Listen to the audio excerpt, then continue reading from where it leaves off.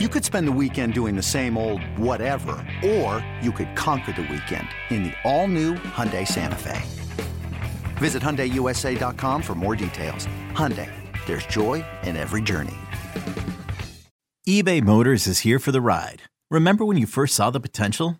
And then through some elbow grease, fresh installs, and a whole lot of love, you transformed 100,000 miles and a body full of rust into a drive that's all your own. Look to your left. Look to your right. It's official. No one's got a ride like this. There's nothing else that sounds like, feels like, or looks like the set of wheels in your garage. With over 122 million parts, you can make sure your number one ride or die stays running smoothly. So there's no limit to how far you can take it.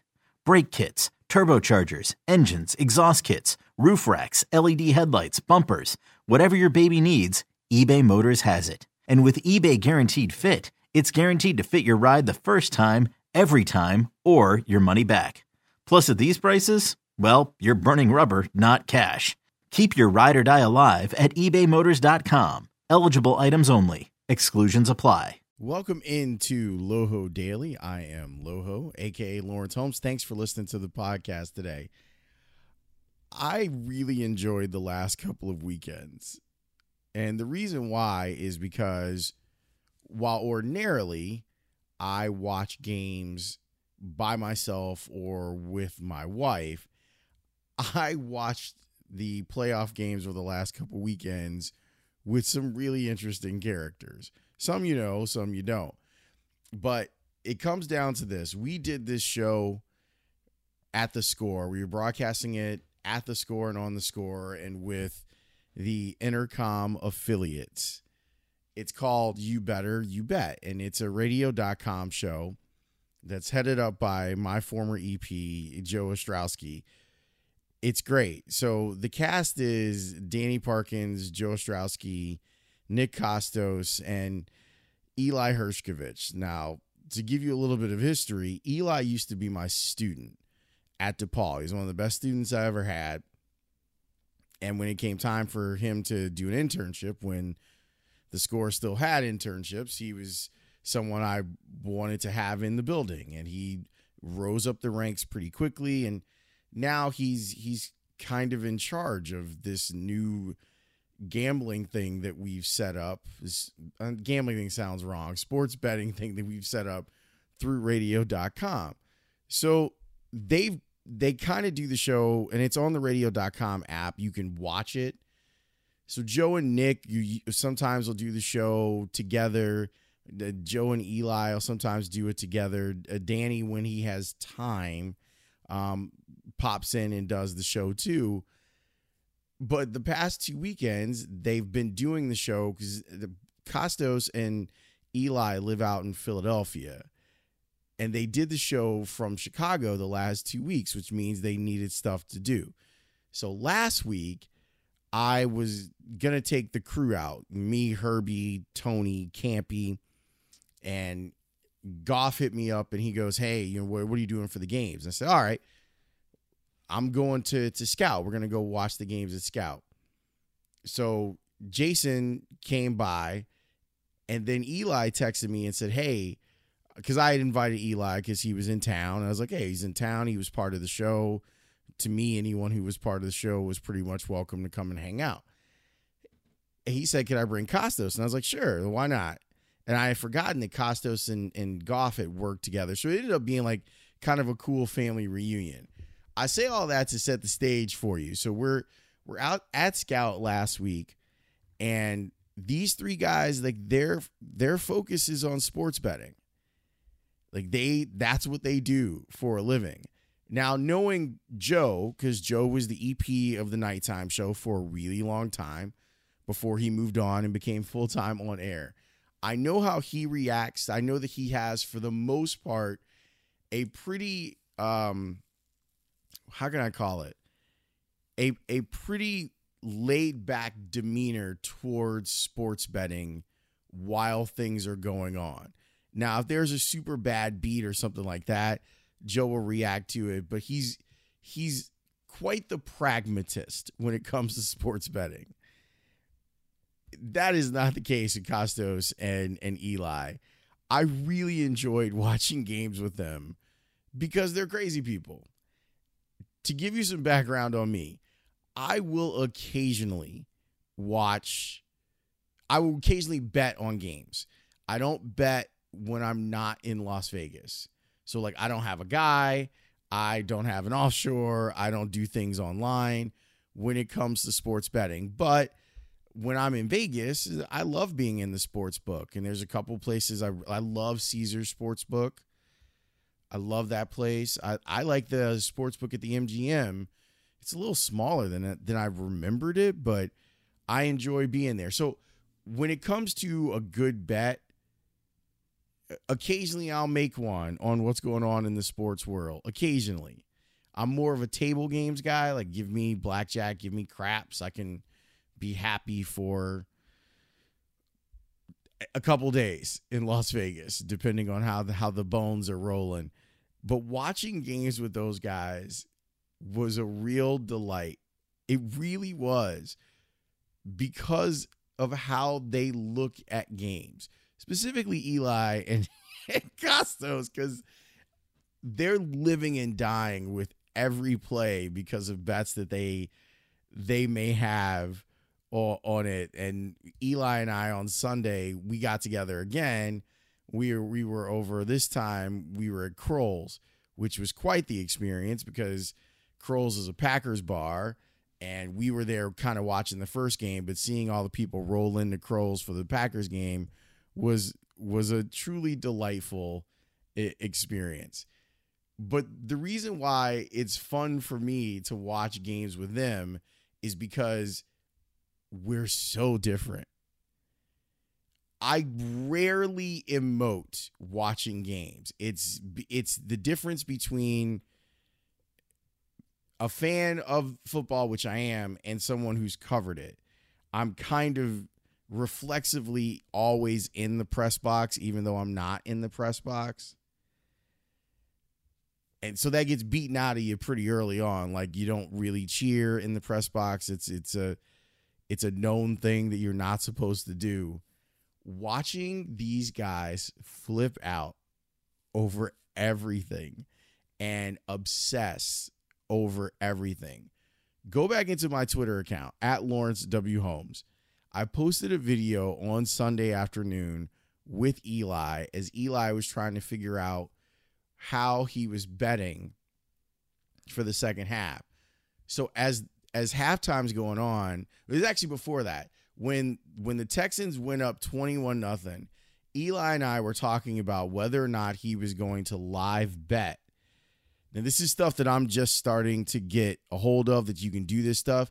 So in the middle of the game, Eli could pick the Chiefs to win the game and get, good odds. And I think that on the money line, it was like $215. So you bet $100, you win $215. That sort of thing. And I think that they had them at, you could get them plus 8.5. That's great, because you're thinking, can the Chiefs make this a touchdown game by the end, and you would have won money. So he hemmed and hawed over it, and then we talked about how I thought it was going to be over in the second half. The number for the second half was 26.5. And I was like, oh, this game is bananas. By the time we got to halftime and you had seen that Kansas City had woken up, and I was like, you got to pound that over, because I don't think they're going to stop. And so I got one right. Finally got one right. But seeing like the decision making that goes into the serious sports bettor's life was really, really phenomenal. It gave me a new appreciation for watching games because of the way that Eli and Costos like reacted to games. It was really fun. So I invited them out for wild card weekend. They invited me out for divisional weekend. And I was sitting there going, do I really want to be a part of this yet again? And the answer was absolutely yes. To just kind of see it up close, to see the reactions, and maybe your reactions are similar when you're watching games. If you got a little action that's on the game, it was a real treat. So I just want to say thank you to those guys. And you can check out their show, You Better You Bet. It's a radio.com sports show. You should listen to their podcast. It's also crazy. Like they're just good guys, man. They're having a really good time watching the game, and it was fun for me. Let me give you a couple things about the games this weekend before I get out of here, but that was definitely an experience. Let me talk about the upset Saturday night. Tennessee versus Baltimore. Tennessee, with Derrick Henry being able to run the ball and Ryan Tannehill not making mistakes, it only took a couple of mistakes from Baltimore. They didn't look sharp, and I don't know if you can just say they weren't playing for anything in week 17. They had the bye week, and they weren't sharp. I don't know if the two things are connected. It felt like it. So many drop passes, errant throws, defenses that looked like it wasn't on time. And then you add in Derrick Henry. Like Derrick Henry, man, watching that guy run is very much a throwback. 195 yards for him on the ground. And for the two games that they've played in the playoffs, they haven't asked Ryan Tannehill to really do anything. His line is not the line of a winning quarterback in the playoffs.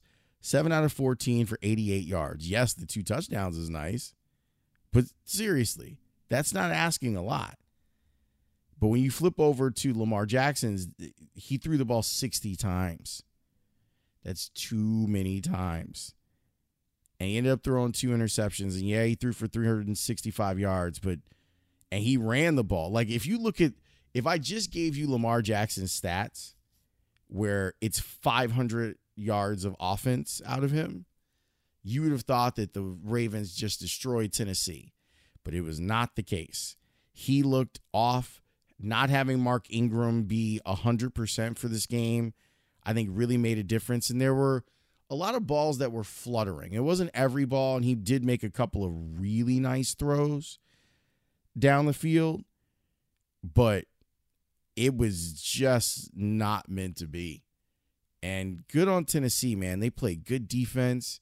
I love the way that they attacked on 3rd and 4th down against Baltimore, and watching them make it all the way to the AFC title game is impressive, considering that this is a team that wasn't sure whether or not they should change quarterbacks. And then they changed quarterbacks, and then things turned out really, really well for them. And good for Ryan Tannehill. He's going to get paid. The Minnesota-San Francisco game, watching that Saturday afternoon, I just kept thinking that the Vikings are, I don't know, there's a level of protection that every one of these teams who have quarterbacks who are limited has. And you just heard me talking about Ryan Tannehill throwing for 88 yards. But I swear, the Vikings offense looks more scared than any offense in the NFL.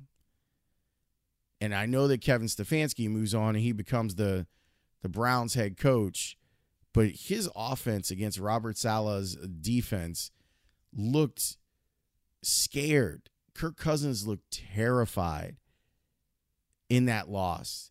They didn't I hate to say this about NFL teams. I think it's something that can sometimes be overused, but I just felt like some of the stuff that they tried was cowardly.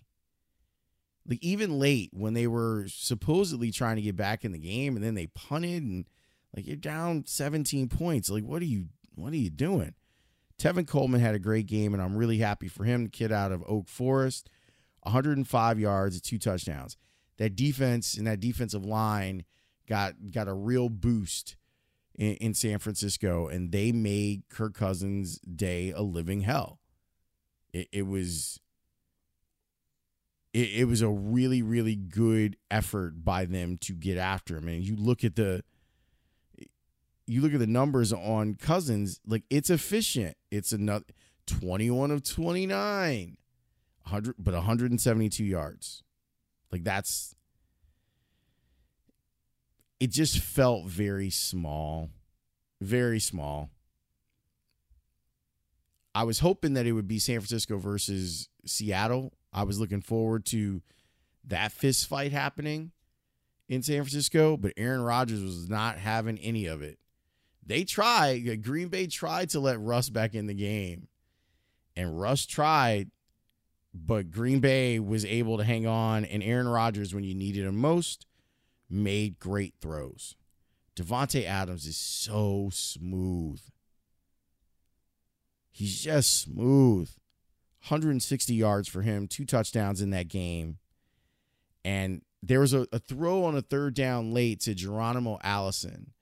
And Allison, the ball's thrown behind him. You know, you don't really talk about Aaron Rodgers missing throws like that.